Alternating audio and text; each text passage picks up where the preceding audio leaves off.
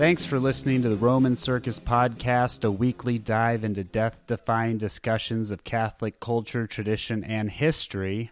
I'm Matt Baker, and with me, as always, is once again TV's Zach Mabry.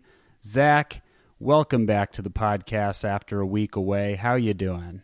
I'm good. It's good to be back. I was a little worried that you would just Caitlin would just become like a permanent fill-in. She's trying to do that, but, you know, we give her the runaround. We give her the new phone, who dis. We keep her at arm's length until we actually need her. Then we come crawling back to her. Nice. Yeah, that's what we do. You can find us. Tweet us at Roman Circus Pod. I'm at Hey It's Matt Baker. Zach is at Zach Mabry, ZAC Mabry. Email us podcast at romancircusblog.com. Find us on iTunes, rate and review us if you want. That can be a good New Year's resolution to go rate and review the podcast. You can also find us on Podbean, Stitcher, and Google Play. Zach, it's been well over a month since we've done a full episode, just the two of us. Because right before we did the 12 days, we had the Helmicks on for the very Helmick Christmas podcast. And then we did like the mini episode of us being together in Dallas. But as far as like a full-on 1 hour ordeal, it's been quite a while. Were you going anywhere with that? No, I just wanted to see what you would say.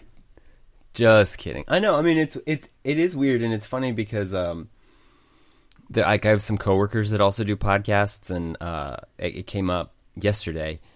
We were having a brief celebration because we kind of hit our first deadline for our 2018 audit, and people were like, "Yeah, they all got podcasts," and I was like, "Oh yeah, I do have a podcast." It's been a minute. Yeah. You know, it's life gets in the way sometimes, except for me because I have none. But, you know, people that have jobs and lives and stuff, it tends to get in the way. But, you know, whatever. One day I hope... You know, the people are glad that you don't have anything to do. Yeah, I'm glad. I'm glad that they're glad. You were on TV once again on Fox News Digital to be exact, but it's still television. Give us a little rundown of that. It was your first appearance as a talking head for the Catholic Herald. It was a nice 7-8 minute clip that I thought it was really good. Everyone seemed to enjoy it. Give us the people want to know what was going through your head. How are you feeling? Give us the rundown. Sure. Yeah, so brief background. Back in December, I was asked to be a contributing editor for the Catholic Herald. Mm-hmm.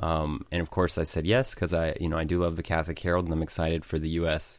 edition of the magazine, and the team is great. So then, what was that, January 3rd? I get a phone call asking if I can go. Fox News wanted the Herald to send somebody. I assume everybody was just busy, so they sent me. And they wanted to talk about the upcoming synod on protecting young people and the church scandals and Pope Francis and all the above. And so, I told them I was happy to do it.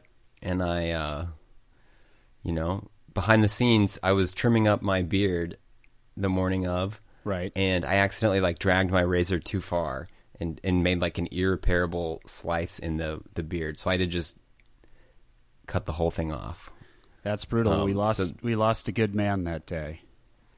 I know. And I look like 10 years younger without it, so that part was funny. And so I get to the Fox News studio, and it's pretty, I haven't done one of those. We call them TV hits. I haven't done anything like that before. We call them TV hits, Zach. That's what TV hits. That's what they call them. That's what they do. I think you can call it. You can call it a spot if you want. You can call it a hit. I think maybe spot. Spot makes sense. Okay. Anyway, so you get in the room. It's pitch black. There's a producer, or there's someone shooting the camera. There's a bunch of lights on you. You've got a screen behind you to show the background, and then just a yellow box around the camera lens that you're supposed to be looking at, so that you're looking at the camera. Right. Other than that, there's nothing. I couldn't see myself. I couldn't see the other people or the other person. I just had an earpiece in and I could hear them. Right. So you And you couldn't even see what she looked like. You couldn't see. It's kind of like the way we do this podcast. Right. No, it is. Sorry, I was looking at something. I got sidetracked. And yeah, so I mean, as soon as they start talking in my ear, I'm like, okay, well, maybe I'm on air. So I don't want to. I just got to pretend and do the smile thing, because my friend that has done this before, she's the founder of New Wave Feminist, and she's been on like Tucker Carlson and some of those. Right. And she was taking a selfie to say I'm going on Fox News, and then the camera cuts on, and so you see her doing it, I think, in the video. That's amazing. I know. Yeah. So I mean, one thing I learned is it kind of reminds me of I don't know if there's an equivalent of this to people who didn't do Greek life in college, but in our fraternity we'd have to take composite pictures for our big on the wall with everyone's face. Mm-hmm. And you basically just threw on a shirt, tie, and jacket over just your normal, trash clothes that you would wear to class. Right. You could totally do that on one of these news spots, these TV head things. Yeah. Because they only show you from chest up. Well, it's from the nips up. So Bill O'Reilly never did the show with pants on. Very few people know this, Zach. It wouldn't surprise me. Okay. But yeah, so I mean, it was fun, and I liked the questions. I mean, it's a totally different audience. Like almost everyone that listens to our podcast is Catholic, and most of the people who pay attention to my tweets are Catholic at this point. And so, I'm speaking to a Catholic audience in these situations. And in that situation, I was talking to anybody that watches, foxnews.com videos, and then anyone who happened to be watching when they aired it, because it didn't air live on TV, but it did air on TV later. Right. So, you kind of have to speak to your audience. You tell the truth either way, but there's a different way to talk about things, in the family versus, when the host of a show asks you about it, and, people aren't, they're not reading all of the Catholic News Agency updates, and, they're not on a spectrum from, America Magazine to Church Militant isn't like the, right. the realm of possible opinions. I mean, all of, we think about, and you see all these debates between Catholics, but then realize that, like, for believing Catholics, that's actually a pretty narrow set of views if you kind of zoom out to the wide culture, even among believing, Christians. Absolutely. And so, your Fox News people, I mean, I don't even know what the average Fox News person is as far as religion. America, Zach. Right. So, I mean, you just don't want to be too, like, inside baseball, but a lot of Catholics do get a decent amount of their Catholicism from television. Mm-hmm. So, I wanted to make sure and do a good job, and I had fun. I mean, there's this part where I tried to sort of suppress a laugh, and I made this really ridiculous face, and I guess nobody's ever told me that that's the face I make if I'm suppressing a laugh. So if I ever do it again, I'm just going to laugh, because, yeah, that part was bad. Just let it fly, Zach. Oh, yeah. Don't suppress a laugh. And the only thing that they told me about before we started was that they were going to make a comment about the Little Rascals. Yeah. So everything else was on the fly. I thought that was interesting because she didn't actually say the Little Rascals. She kind of like left it open to just kind of either you knew what it was or you had to figure it out on your own. And then you followed up with... Oh, that's interesting. You followed up with like a He-Man Woman Haters Club reference, but all she said was, "You were a child actor, right?" Just like left it like that. But yeah. I don't know. She seemed like a very lovely woman, and we'll pray for her every single day.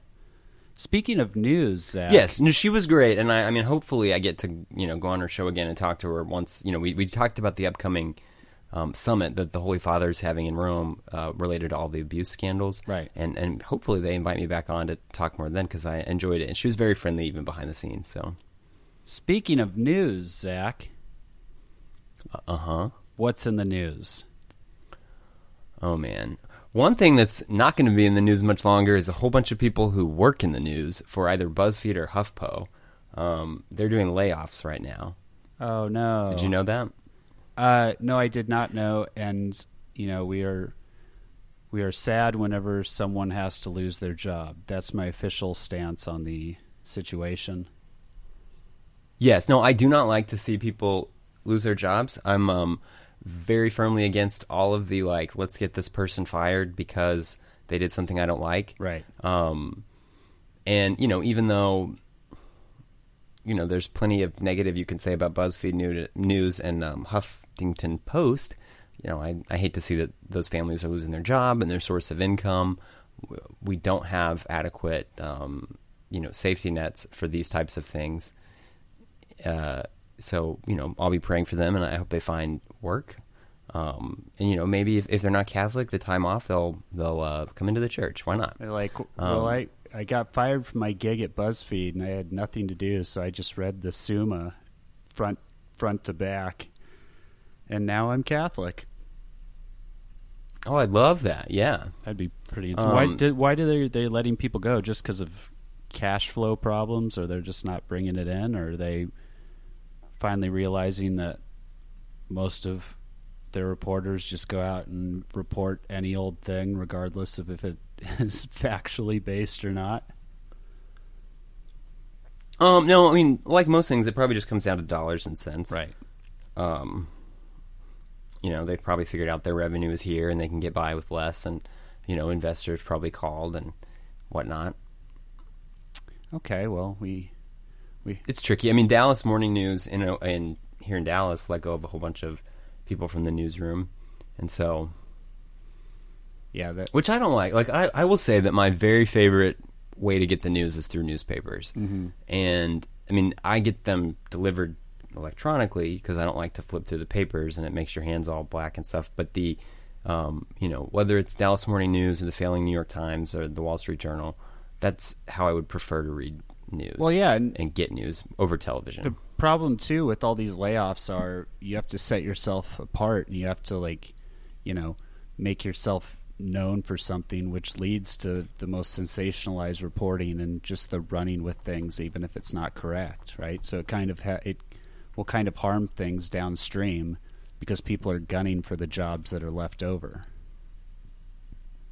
Right. Yeah. Right, and that's tough. I hate to see that. Yeah. What else we got? Any other big stuff in the news? The government is still shut down. I think the government... Yes, longest shut down. The government was open the last time we did a full podcast together. And then we went on a break, so the government was like, well, we might as well go on a break also. Yeah, maybe that's why... Maybe after we put this episode out, the government will reboot. Mm-hmm.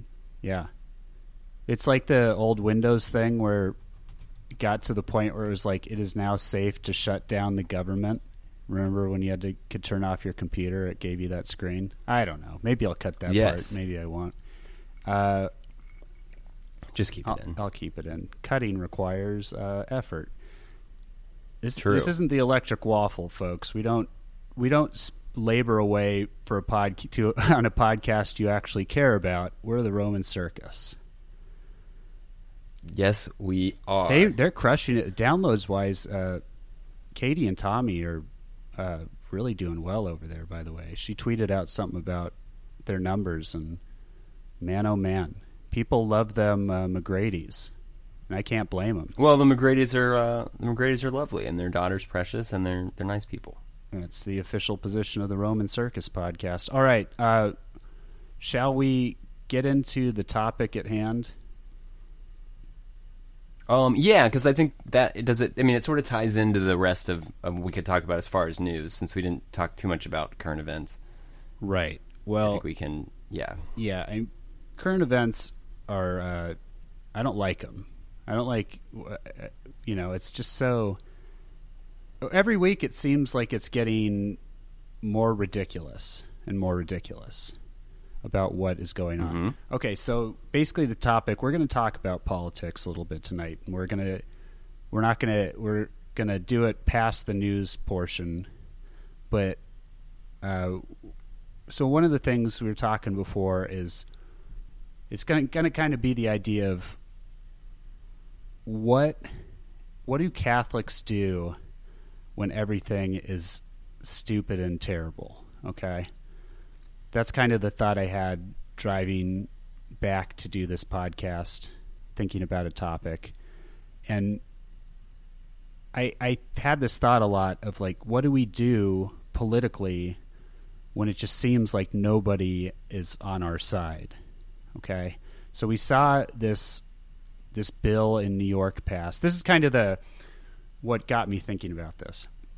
Like, New York just passed this amazingly awful bill that allows... Now that it's passed, it's a law. Right. Okay. Sorry, I forgot Schoolhouse Rock for a second.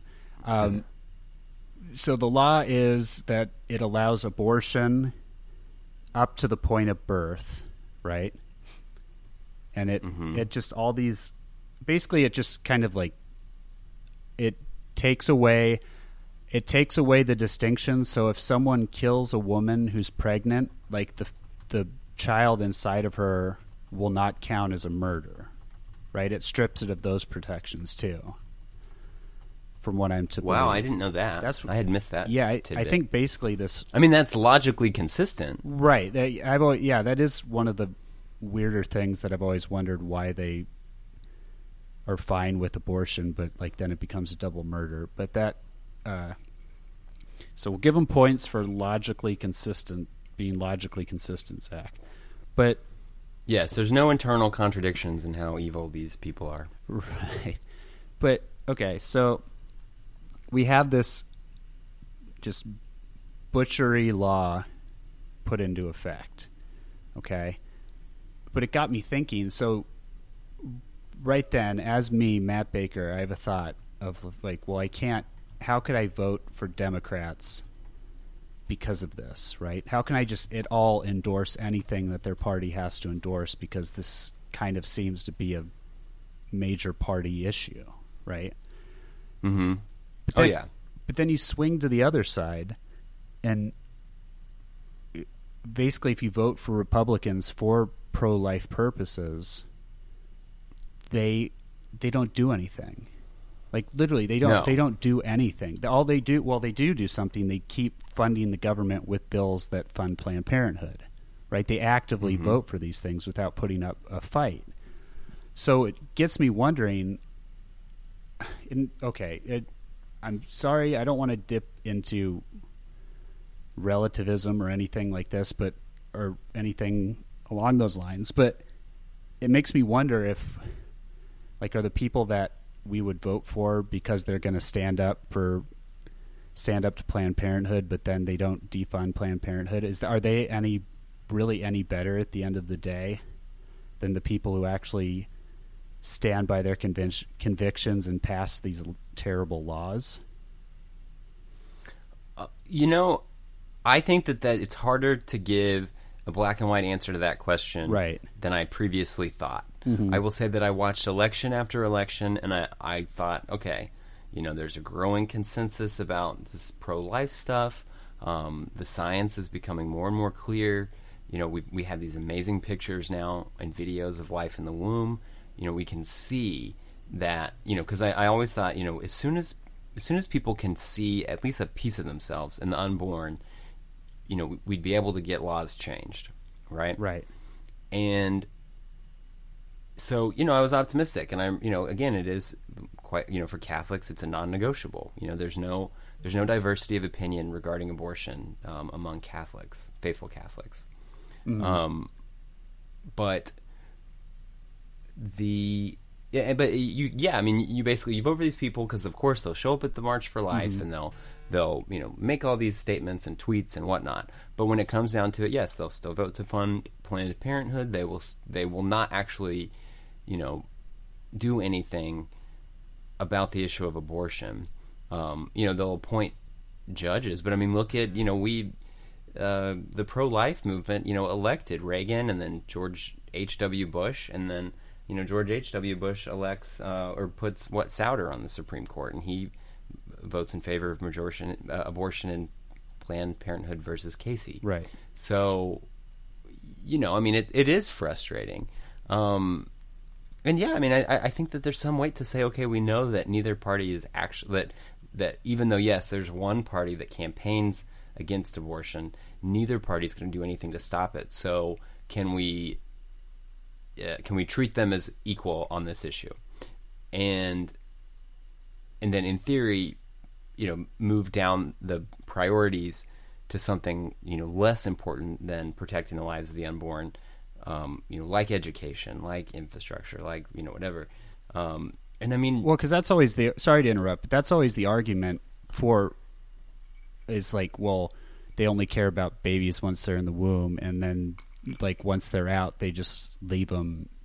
They just are like, well, okay, here you go. Which I mean, there's probably some truth to, right? Like there's things that get lost. Yeah, I mean, you kind of listen to them and what they just want. I mean, they care about you until you're born, and then they don't care about you again until you can code. Right. Well, yeah, and okay, so, but we'll just say, I will say that, up until very recently, I would have said that to me it seems almost black and white that, you have to vote for, there's just the one party that's kind of, their platform is correct on abortion, and, because of the gravity of that issue, because of, we're talking about little humans, and 3,000 and 4,000 of them a day, and just the insanity of the abortion industry and the things that industry gets away with. I mean, they make bankers look innocent by comparison. I would have big time. I mean, I would have just said totally. You can't do it. You can't vote for the party that's the Democratic Party because they're so rabidly pro-abortion, and then you just got to hold your nose, suck it up, and vote for the Republicans, and hopefully we can get this issue flipped, and then we're not chained to the Republican Party anymore. Well, yeah, these things, like, they render things like the March for Life worthless. Like, with all due respect to everybody who went and marched in the March for Life, like, it's good that you did it. It's good that there are people willing to go out there and fly across country to do it. It, like you said to me on a phone call, like, it's nice that a lot of people show up so it doesn't look like a fringe group of 15 that can be written off, right? But yeah, but at the same time, okay, I'm going to say Ted Cruz. I know Ted Cruz, that will turn a lot of people off, but I'm picking a famous Republican.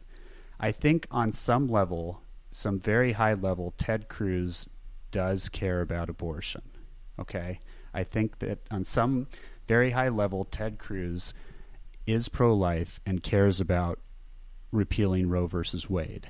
I also know that Ted Cruz can use that to make a lot of money and to have that be a determining factor to defeat Beto, right?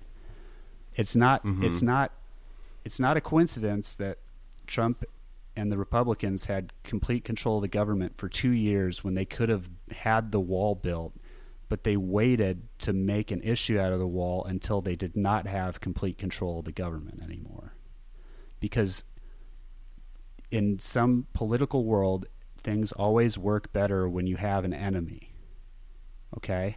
Mm-hmm. Right? So, like, Trump could have got this wall thing passed. This is not me making an actual statement on whether or not I care about the wall. I'm just using it as an issue, right? Right. But then they wait until the Democrats take the House, and then they make some big stand about now's the time to get the wall, you better give me the wall. And we end up with a stalemate that honestly that neither side can give on. Trump can't give on the wall. The Democrats can't give him the wall because they claim it's immoral and racist, right? So you have this common fighting when you could have just gotten what you want. Like the Republicans had complete control, and they could have shut down the government to fund Planned Parenthood, and they didn't, right? Because no, they've never done a shutdown for anything related to abortion or pro-life. Well, because that's where the base of their votes come. Someone I forget who tweeted it, if it was like McGinley or Walter or MBD or someone. They said, like, if Tulsi Gabbard ran as a pro-life Democrat, she would win. She would become president in 2 years, right? But in that, probably. I mean, she's impossible to dislike. Like, I would love to meet Tulsi Gabbard. Well, Tulsi Gabbard, come on the Roman Circus podcast. But that's why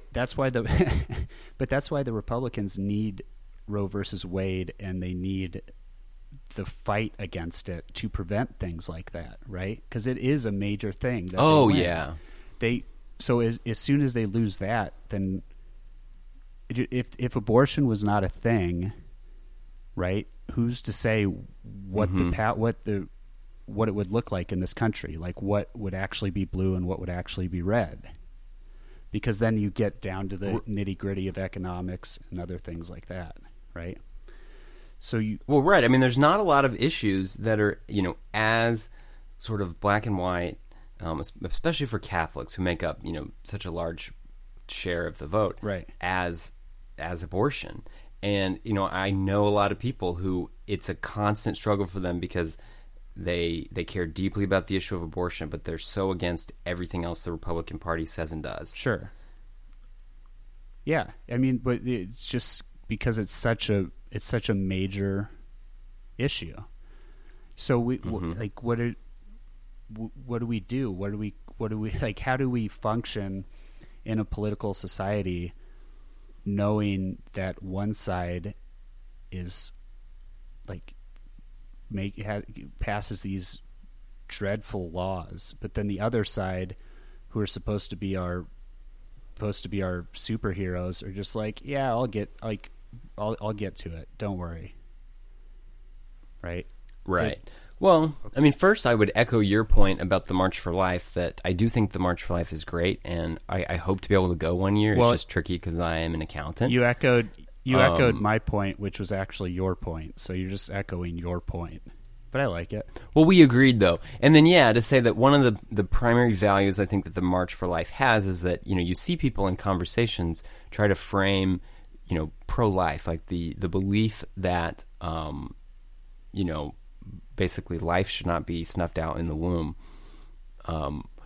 as a very fringe minority view that nobody has. And that's where I think having the March for Life is important, so that everybody who thinks this way realizes that they're not by themselves, because that's just such a trick to try to make people think that they're alone in this position. Absolutely. And having not previously been pro-life, like I wasn't pro-life until I was 21, 22, and I definitely did think it was just kind of too fringe. Like, surely nobody thinks that. I kind of took that libertarian, it's none of the government's business approach to it. And then, seeing, though, how many people were involved with it, and that it's not just, kind of weird, people with 48 bumper stickers on their car that, swimming in pamphlets. Like, it's lots of people who, especially, people who've looked into the science and they've seen the videos of a child growing in the womb, who are. And so I think that's important. But when the March for Life allows politicians to, come on stage or, make an appearance, send a video, in front of hundreds of thousands of people, and then, millions if you count the people paying attention from home.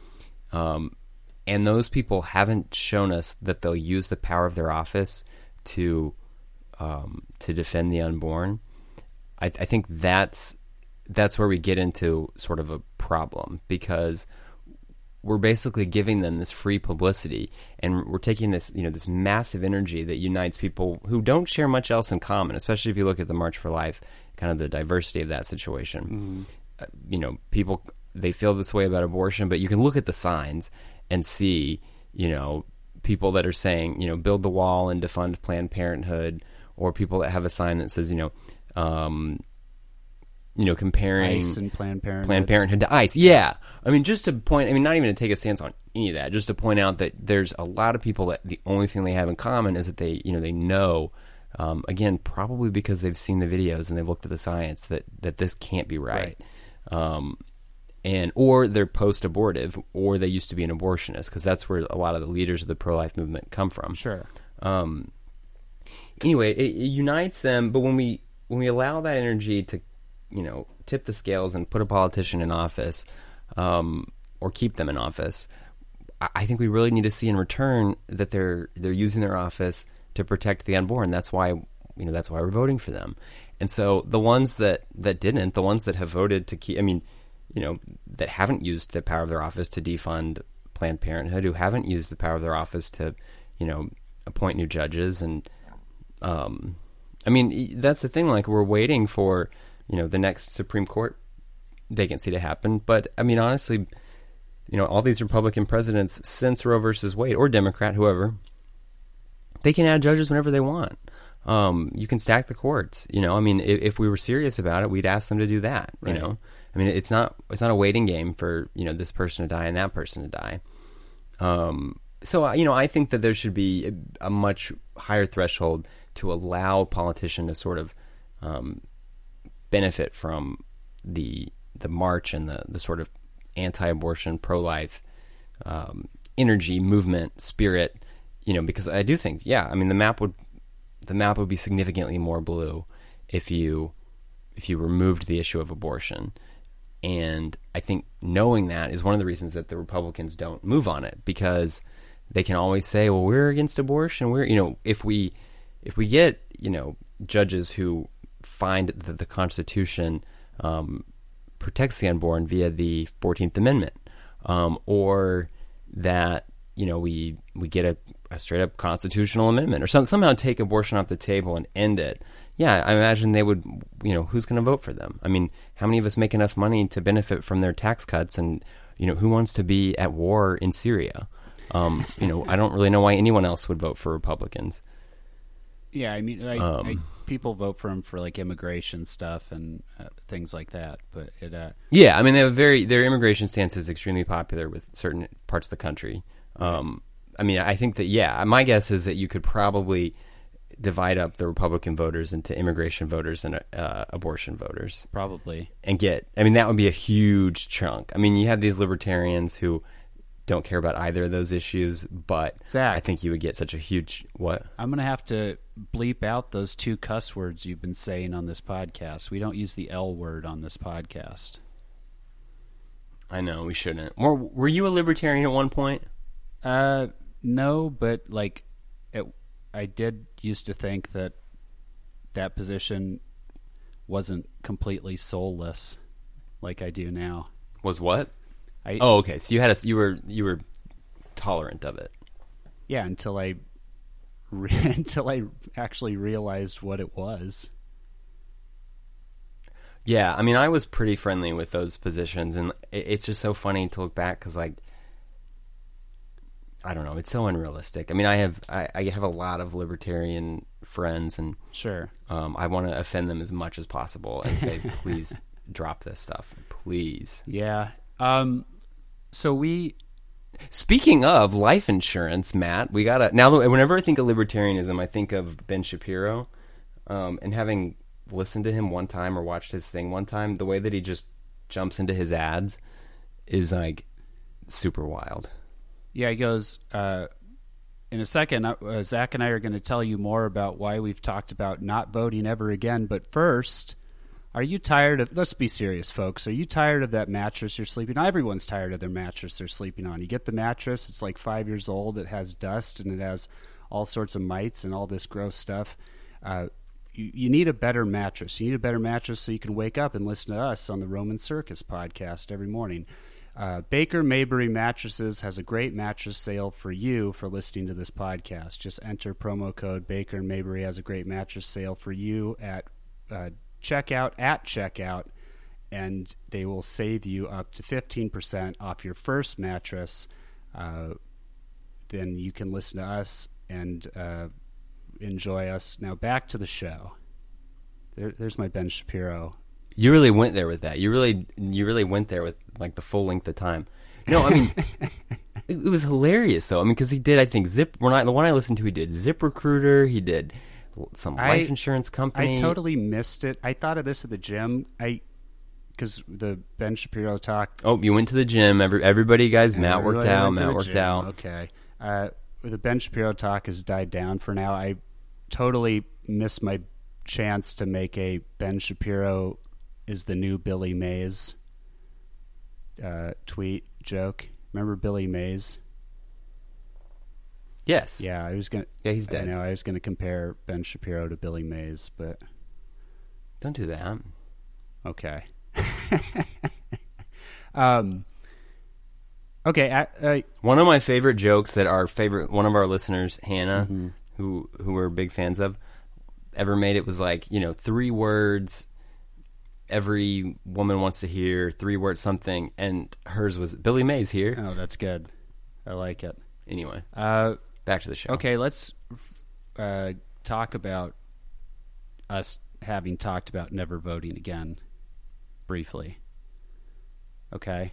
Okay, I didn't know how public I would be with my stance, but I'm actually I'm pretty committed as a non-voter, I will say. Right. Oh, okay. I didn't know. I was going to say we could speak in hypotheticals, but if you're just going to go there. Oh. Well. No. Well, I mean, I have a friend. Yeah. No, we can. But that's what I kind of wanted to talk out, like the idea of just not voting. Like, because it's really, if I've had that thought too of like, what's the point? But also, then the other, like the argument for that is, if it's Republican candidate versus Democrat candidate for president, if you say you can't vote for the Democrat and you just don't want to vote for the Republican, then essentially you're just giving a free pass to the Democrat to win. So at least by voting for a Republican who probably won't do what you want to do, at least he might be a blocker to the people who definitely won't do what you want to have happen. Right? Yes, but I mean, even the closest elections come down to significantly more than one vote. And so, I mean, I would say you're not like morally culpable for that. I mean, right. Yes, I agree that if you're somebody who most of the time would vote Republican and you abstain, then, in some sense, whoever you would have voted for, you've given a boost to the other side. Right. Yeah, right? And I mean, there's also, is it consequentialism? Is that what we're talking about? Like some things that we don't deal with, like our action, we just look at the action in the moment. I don't know. Yeah, I mean, there's a Zippy Catholic article we can pull up that kind of explains why abstaining from voting, you just can't possibly be immoral to do, or it's such a narrow possibility. Because, I mean, at the end of the day, voting is a symbolic act. And so, you can't, I mean, it just isn't the same. If you were on the Supreme Court, okay, at that point, yes, every vote that you make would be morally culpable. Heaven and hell would be on the line. Yes. But it just doesn't work like that if you're just an average citizen voting. He does a good job, which we should pray for him because he died. Right. But Zippy does a very good job giving a technical argument for why, not the kind of hey stuff that we do. He spells it out. But I actually would qualify that to say that there are criteria by which I would vote again. But a candidate or an issue or whatever just has to meet that criteria or I will not vote. And I'm not going to vote for person A just to keep person B out of office anymore because I don't think in the long term that's beneficial. Well, it just keeps the cycle going, right? If I don't know, senators can stick around forever. So if Nancy Pelosi knows that she's going to say a certain thing that will keep getting the votes, she'll keep saying it, and she'll make sure it's still there, right? So you're just kind of like keeping the cycle going. Now, I'm not saying don't vote. If you want to vote, vote. Like you probably are much more hopeful than me, and we need people to be much more hopeful than the two of us. I've also just found it's a thought exercise. I can be more objective about things once I've sort of ruled out the possibility of voting. And it makes it more fun to follow. Like I love following Alexandria Ocasio-Cortez because, I don't have to really factor in whether or not I would vote for her. Mm-hmm. I can just see the way that she engages with her constituents and handles the media, and I don't know. I think it's very entertaining. I mean, yeah, she knows how to handle the media a lot like El Presidente does. I know. And people don't like the comparison, but honestly, it's like the two of them are, they do share a brainwave, in my opinion. I think they do. There's nothing morally wrong with not voting.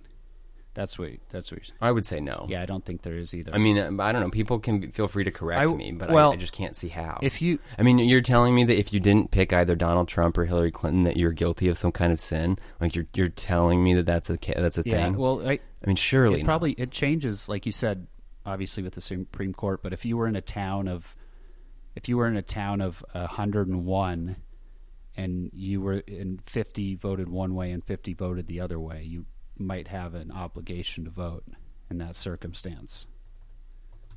Right. Maybe. Potentially. Or you could just tell them to, revote and see what happens.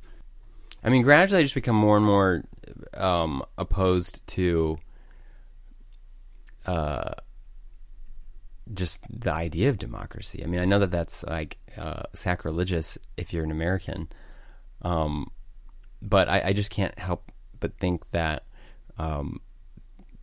surely if the goal is the common good, that the idea that the method to land on the common good with the highest likelihood is based on the majority of people that show up and bubble in a form on a specific day. Mm-hmm. I think that's much more arbitrary than even like a monarchy where it's just who's born. Right. I mean, if you really think about it, plus I think that in a Republican form of government, you only get people who are actively seeking out positions of power. Mm-hmm. And, most of those people are psychotic. Why would anybody want to be the head of state? I mean, watch The Crown and see. I mean, I know it's a show. I'm not in TV, whatever. But, notice how just devastated Elizabeth is when she finds out she has to be queen. And I know that her two immediate predecessors, George VI and Edward VIII, they both collapsed into their mother's arms crying when they found out they were head of state. Right. Okay. Compare that to like all of the presidents we've had since then, and how they spend years and millions of dollars trying to capture the role of head of state. I mean, that's how you end up with a country like ours. Right. So the other thing I think is that I don't know if you see these Twitter debates between the socialists and the fusionists. Of course. But it always comes back to, why don't the socialists practice what they preach? Right. And I don't really know what that would look like for them. That's always one way that I defend my my socialist friends is to say, well, give me a quick blueprint for what they should be doing to put their money where their mouth is. I mean, do they have to pool all their own resources? Mm-hmm. Or, I mean, you're talking about a position about the role of the state in society. How can, a brunch group recreate that? But if anybody wants to say I need to put my money where my mouth is when I say that I do think that monarchy is a really solid way to run a human society, I would say, well, just to practice for that, I don't vote and I accept the winner. Yeah. Whoever becomes head of state, I accept them just like if they were born.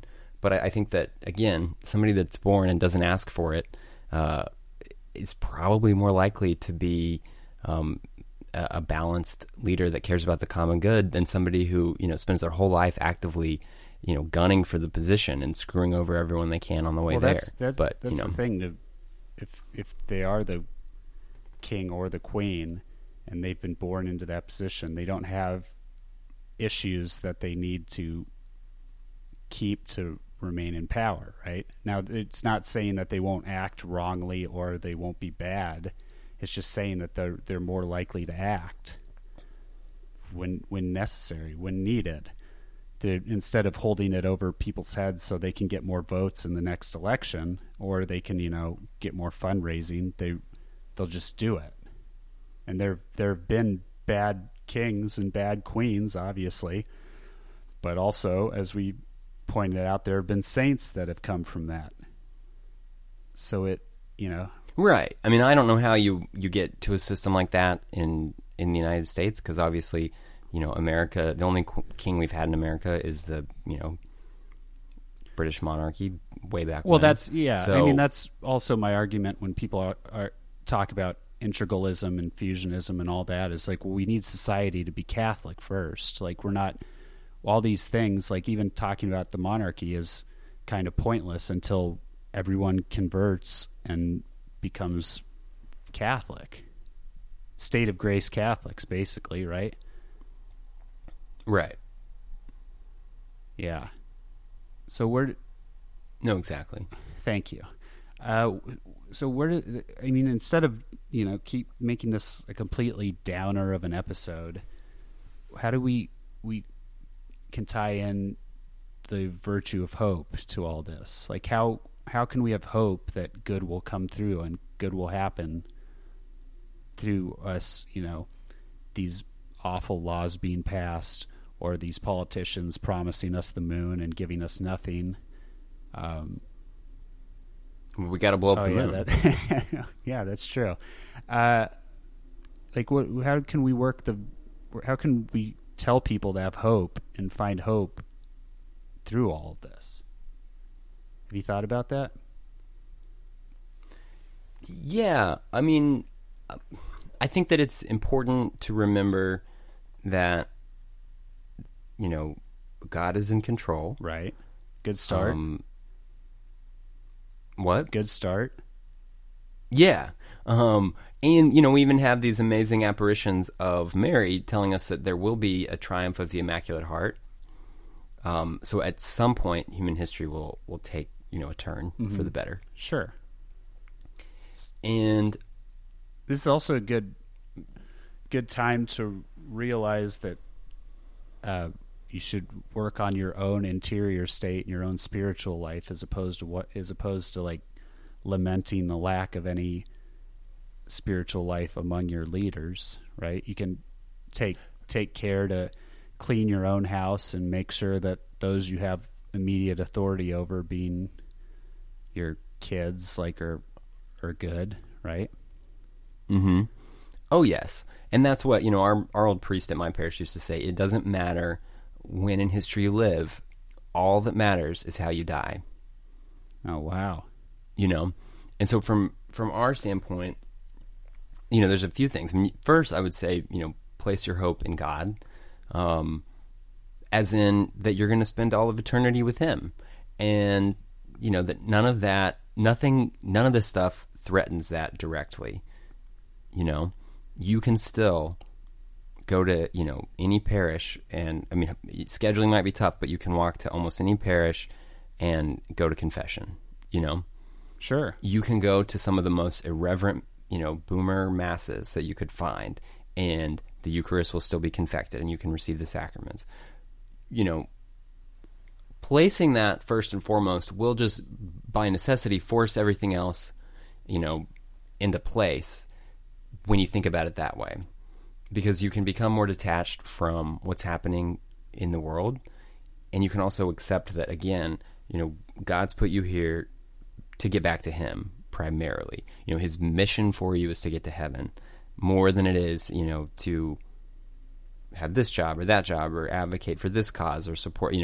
Ultimately, your goal is to spend eternity in the beatific vision with God. We were never promised perfect leadership, right? We were never promised, anything. No, I mean the opposite. We were told we'll never get perfect leadership. Yeah. So we can't let it be the downfall of our own life if we spend all of our time worrying about what's going on in the media and what's going on in the White House and all that stuff.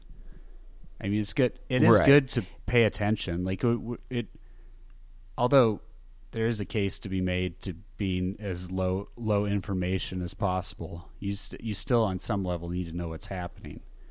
Like we shouldn't be taking in 24/7 news media constantly.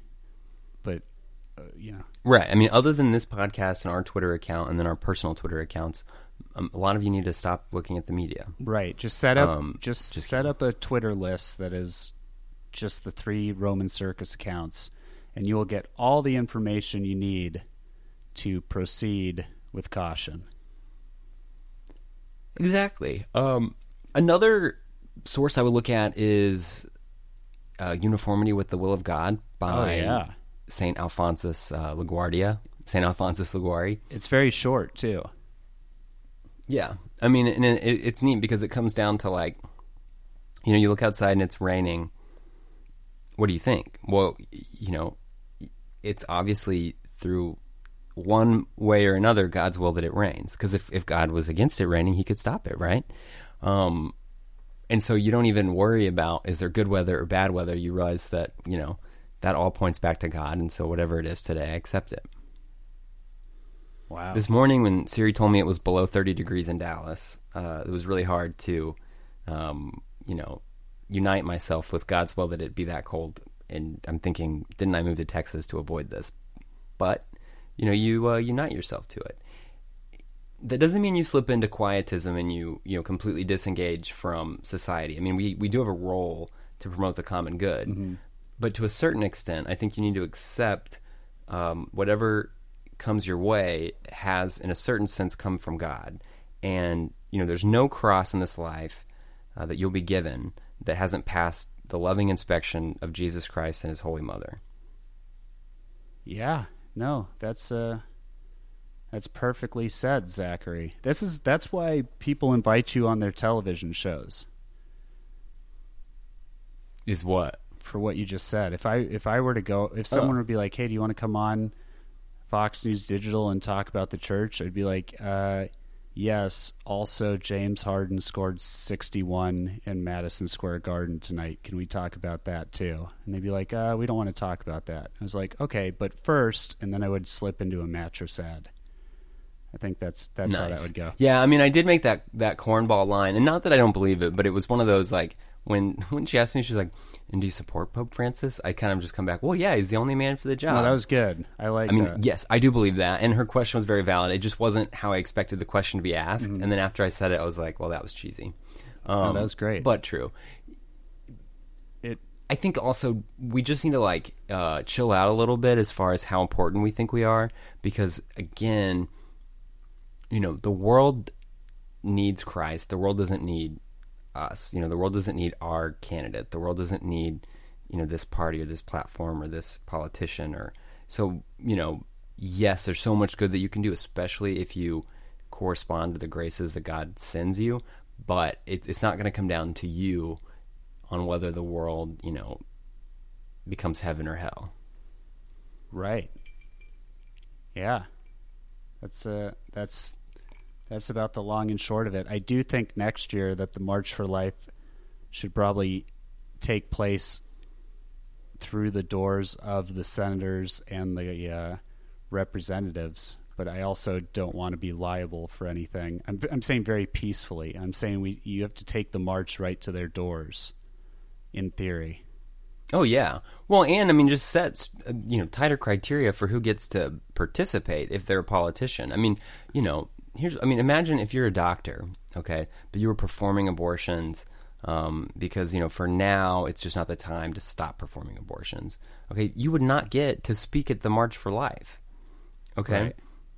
If you're a politician and you're voting to fund Planned Parenthood, who commit over 300,000 abortions a year, if you're voting, you know, all this stuff, I mean, you can't be at the march. And if your basis for that is that there are unseen, behind-the-scenes reasons that you can't do it right now, well, that's fine, but you need to personally stay unseen and behind the scenes in this movement, because otherwise we can't police who gets to be a part of this. And I'm sure when there's hundreds of thousands of people, you would love to come up on stage.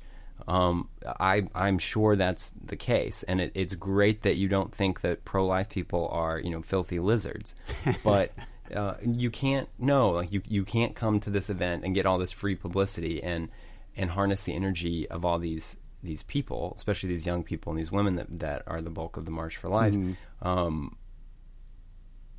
simply because you want to. I mean, we need to see results, and so, you know, we need to see voting records and commitments, and if you don't follow through, then you can't come back next year. Yeah, so I mean, yeah, I don't know how. I'd never planned to march, so I have absolutely no criticisms to make towards the March for Life. It's a fantastic event, but I would just tell these politicians to get stuffed. I mean, the march has hundreds of thousands of people at it every year. It's a fantastically successful event.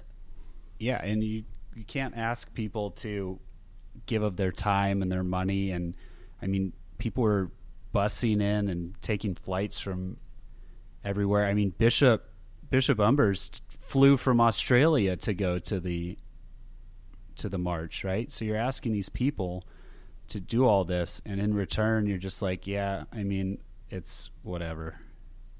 Thank you, but also no thank you. Well, I mean, yeah, exactly. And so, I mean, yes, I'm not naive. I'm sure that there are nuanced and perhaps even valid reasons that they can't give us what we want right away. But as a result, I just think that they need to stay in the margins of the whole thing. Yeah, it's if you hold an elected office and you don't use your office to protect the unborn yet, then you've got to stay unseen. Yeah, of course. The laws are so woven into what's going on that obviously these bills are layered with what's funded and how they fund it. It's probably not as simple as just like snapping your fingers, but at least like make an effort. At least like chip away at it. It doesn't seem like there's any chipping. It doesn't seem like they're like, I don't know, doing anything. All right, whatever. I don't know. Before we get too crazy and start going off on random things, I guess we can end it there, unless you have something else to say before we get into our Saint of the Week. I think just, again, like we are, as Americans, we've lived under a republic for, centuries now. We also live in kind of a capitalist free market society. We put so much stock into our own choice, okay, for better or for worse. I think it's just important to look at situations in politics, government, whatever you want, and say, okay, let's say there's an election. How about, God, may whoever the divine providence picks be our next president, or, if you support a candidate, let's say that you're just so on board for candidate, Susie, just say, God, I hope that Susie gets as many votes as the divine providence would give her, and then kind of let it go at that, focus on that, because I think that's a way to have a healthy, detached involvement with politics and with the world. Yeah, well, that's also how I say that when I get nervous about my job. I always think, okay, you know what, God, let me stay employed at this company for as long as the divine providence would have me be there. The divine providence thing, while I agree with you, and it is very good, it's also how you get those amazing paintings where Trump is in the Oval Office with Christ embracing him, signing his pen on everything. But, Yes. Remind people that divine providence was as in charge under Obama as it is under Trump. Ooh. And, again, like... Got him. I mean, the divine providence is always in charge. So, yeah, but I think that can help foster the appropriate amount of detachment. And also, I mean, on some level, it's sort of prideful to think that, like, your vote, your involvement, your posts, your campaigning and activism is somehow like the determining factor on, if the world is an evil place or not. Yeah, no, the world is an evil place without you and I. The world doesn't need any help being an evil place, Zach. That's exactly right. And on that note, shall we have a Saint of the Week? Let's do it. Saint of the Week. Saint Agnes. Here we go. Of Rome. Saint Agnes of Rome. Saint Agnes of Rome. I've been to her. I think I've been to her like basilica or her station, whatever it is. Sorry, go on. Feast day, January 21st, which was Monday. She is one of the Virgin Martyrs, one of 7 women, along with the Virgin Mary, who is commemorated by name in the canon of the Mass, which is pretty awesome. While details are unreliable, tradition says Agnes was a member of Roman nobility. She had many suitors, but they all were put off by her commitment to purity, so they submitted her name to the authorities. Classic. She was condemned to be dragged naked through the streets to a brothel, but she prayed and her hair grew and covered her body. And then any man who tried to touch her was struck blind.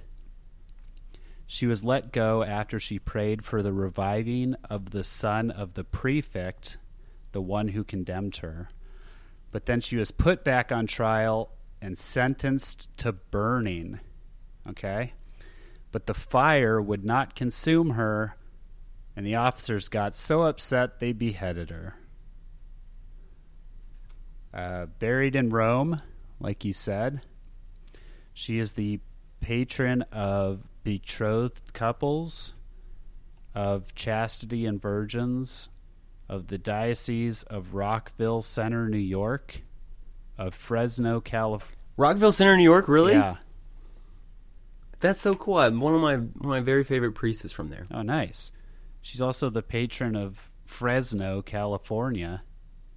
I guess Fresno has to have a patron saint. Patron saint of gardeners and of Girl Guides. I don't know what Girl Guides is, if that's like a knockoff of the like Girl Scouts. Yeah. Yeah, it's like a more generic term. It's like the Hydrox to the Oreos. What? Aren't Hydrox like those fake Oreos? Oh, I don't know. I don't either. All right, well. You tried. St. Agnes of Rome. Pray for us. Zach, it's good to be back. It is. I hope that people enjoyed this episode and then we can get some conversations going, because we're definitely looking to hear more about how to be Catholic in America in the year of our Lord 2019. And our listeners regularly send us pretty brilliant things either on Twitter or in the email, so I'm excited to hear the feedback. All right, gang. We will talk to you next week. See y'all.